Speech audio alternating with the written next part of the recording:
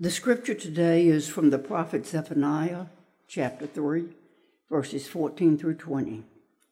Sing aloud, O daughter of Zion. Shout, O Israel. Rejoice and exult with all your heart, O daughter of Jerusalem. The Lord has taken away the judgments against you. He has cast out your enemies. The King of Israel, the Lord, is in your midst. You shall fear evil no more. On that day, it shall be said to Jerusalem, do not fear, O Zion. Let not your hands grow weak. The Lord, your God, is in your midst, a warrior who gives victory. He will rejoice over you with gladness. He will renew you. In his love, he will exult over you with loud singing, as on the day of a festival. I will remove disaster from you, so that you will not bear reproach for it. Behold, at that time I will deal with all your oppressors, and I will save the lame and gather the outcast, and I will change their shame into praise and renown in all the earth. At that time I will bring you home, at the time when I gather you together. Yea, I will make you renowned and praised among all the peoples of the earth, when I restore your fortunes before your eyes, says the Lord. The word of God for the people of God. Thanks be to God.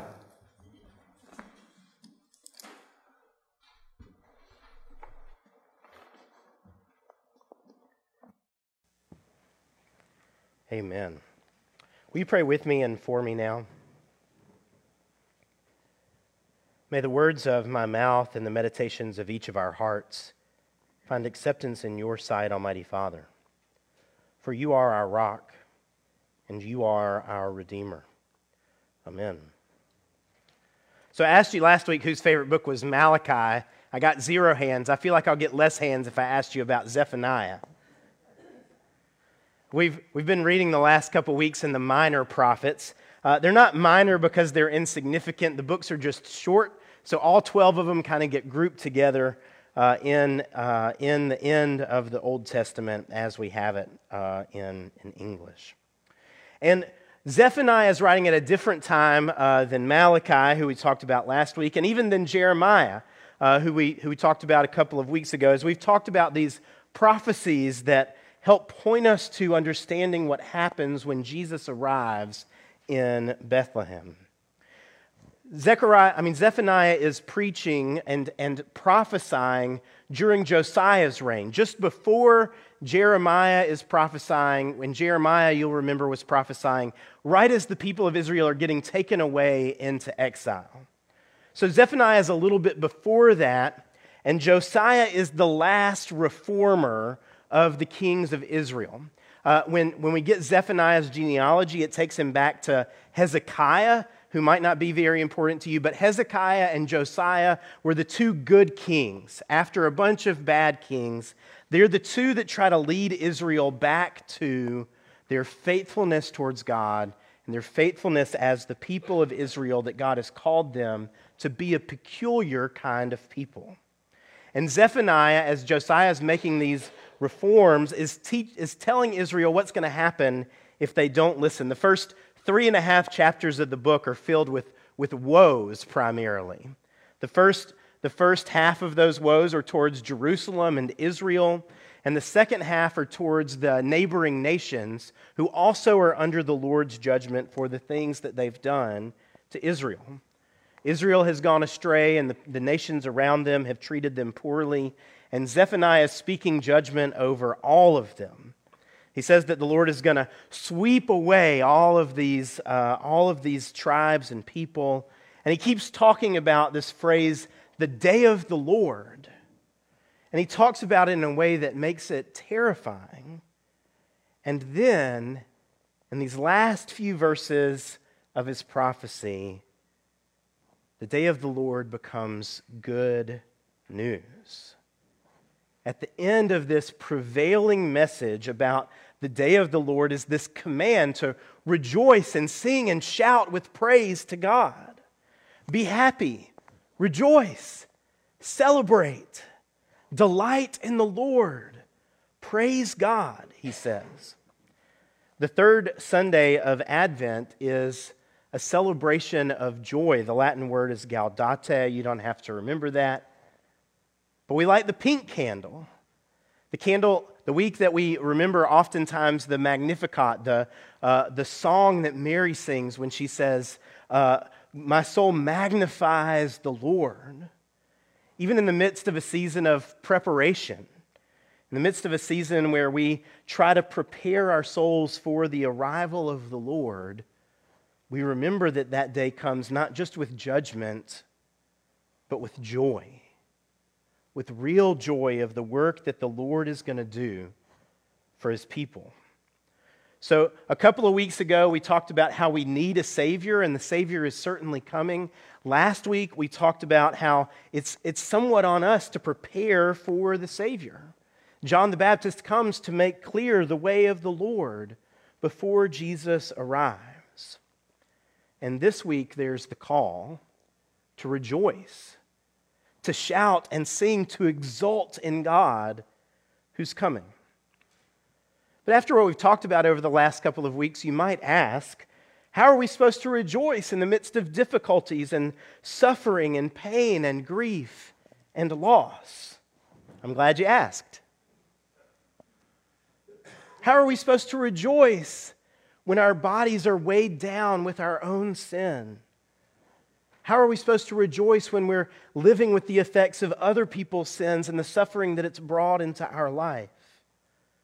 Where do we start if we want to rejoice?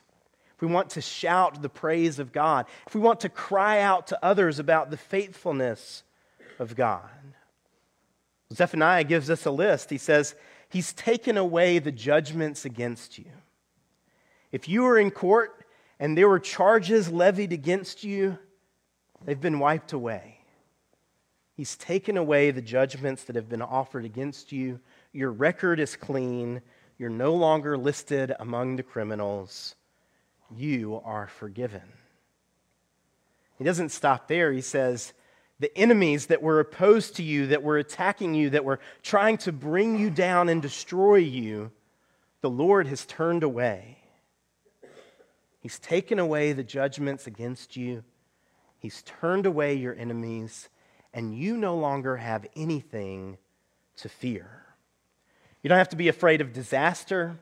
You don't have to be afraid of evil, because the King of justice and righteousness is in your midst.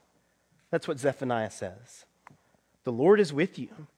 The judgments have been taken away, and your enemies have been turned away, so that you are free to live in peace and wholeness. And then he uses this kind of strange phrase. He says, on the day of the Lord, don't let your hands droop. Don't let your hands get tired. And this phrase was used to describe what happens when you're absolutely terrified. Because if you're just a little bit afraid, you might lift up your hands ready to fight, right? Or if you're excited, you might lift up your hands ready to praise. But if you're terrified and don't know what to do, they just fall down. Your hands droop, and you're entirely disempowered and weak with no defense. Nothing to offer. If you have something to offer, you'll hold out your hands. But instead, they just fall to your side. You're unable to fight. You're unable to embrace. You're unable to do anything with your hands at your side. And all of this would be enough to demand our praise of God. He's turned away our enemies. He's set us free from his judgment. He has offered us restoration. All of that would be enough. Freedom from condemnation and oppression. Complete and utter safety in the midst of the Lord's presence, the Lord's righteousness, the Lord's justice. But if we stop there, we undersell what Zephaniah has to offer.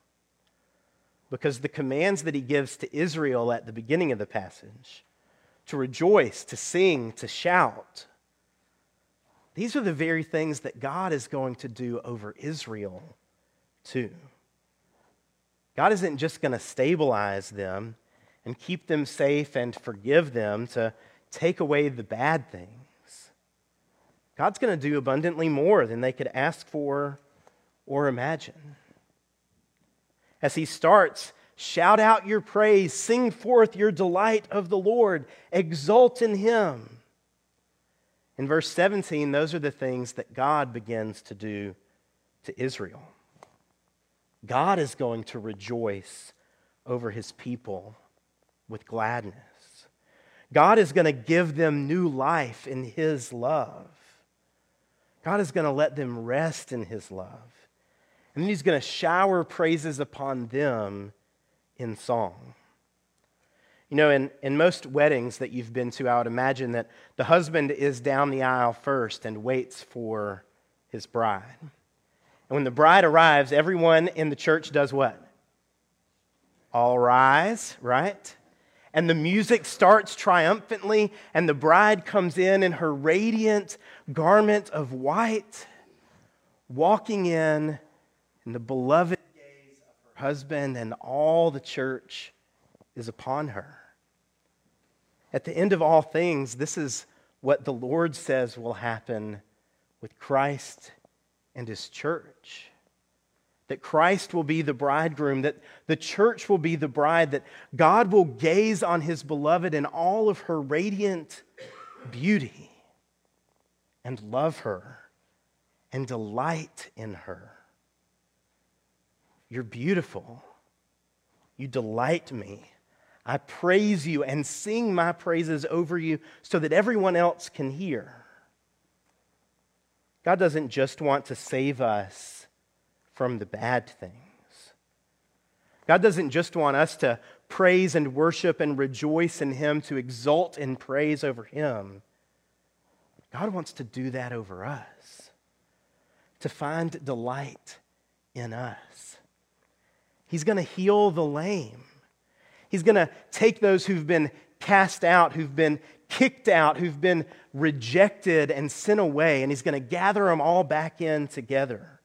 Everyone who didn't belong is going to find their place. And he's going to take what was their shame, what left them separated from everyone else and everyone gossiping about them, and he's going to turn it into praise. He's not just going to make them not embarrassed anymore, not embarrassed to show up or to show their face to others. He's going to make them radiantly beautiful. The whole world that's been gossiping about your failures is going to be buzzing about your glory. He's going to restore his people's fortunes before their very eyes. There's a terribly annoying song called I'm Gonna Be. And the chorus, if I say it, is going to be stuck in your head for the rest of the day. I'm going to do it anyway. I would walk 500 miles, and I would walk 500 more just to be the man who walked 1,000 miles to fall down at your door. And sometimes I think that's how we think about our relationship with God. That we've got to find him, that we've got to seek him out, that we've got to go 1,000 miles and do whatever it takes to uncover God. That we've got to prove our love to him. That we've got to be the one who walks 1,000 miles to fall down at his door. And make no mistake, excuse me, God is worth that kind of effort. But God does the unthinkable. God doesn't just go 1,000 miles for us. He goes from the heavenly realm to an earthly stall, laying in a manger, a feed trough in Bethlehem. From the courts of the Lord to the house of a carpenter. He stops at nothing to save you. He becomes your knight in shining armor, the one who goes great lengths to deliver you from every peril and enemy, but not just so that you'll no longer be in danger. That's just the prelude to the wedding. He's not just the superhero who prevents the destruction of the earth. It's not just a superhero story. It's a love story. Not of our love for God, but God's love for us. Because God loves us, and He delights in us. God loves you, and God delights in you. He wants to write poems about His love for us. He wants to gaze into your eyes or let your head fall onto His shoulder where you know you are safe and at home and beloved. He's going to take the church as His bride and carry us across the threshold into the beauty of the wedding banquet where we can sit at the Lord's table. We don't serve a small God. We shouldn't forget that. He doesn't just save us from evil. He brings us into communion with Himself, and He finds us delightful. And that's worthy of rejoicing in. Because a lot of times I don't feel like I delight the Lord, like I bring joy to God. But if we believe the Scriptures, that's who God is for us. He finds us delightful. He rejoices in us. He makes us worthy of His own love. So let us praise God. Let us delight in Him. Let us shout His praises with exultation louder than groupies at a rock show or the best home crowd at the most exciting football game. Let us delight in His victory.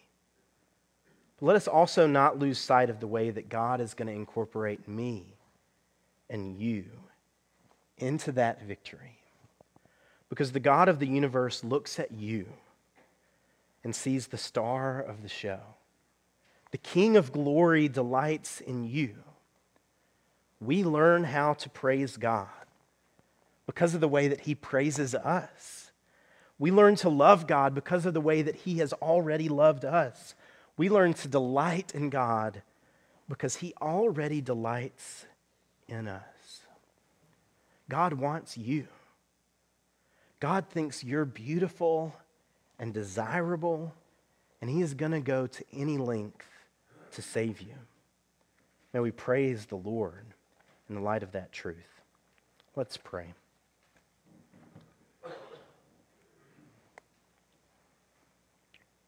Lord, we ask that the truth of your gospel would sink into our bones today.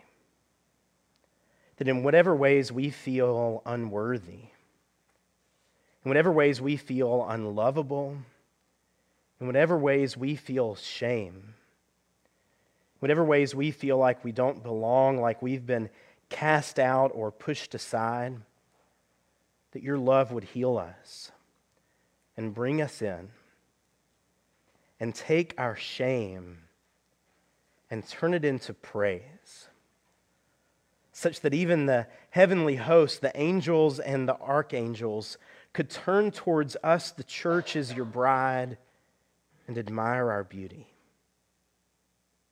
Give us the grace and the faith that we need to believe that that can be true based on your work for us, that by your love we might be redeemed, that by your love our station might be brought high, that by your love we might know what it is to be desired and delighted in. We pray this in Jesus' name. Amen.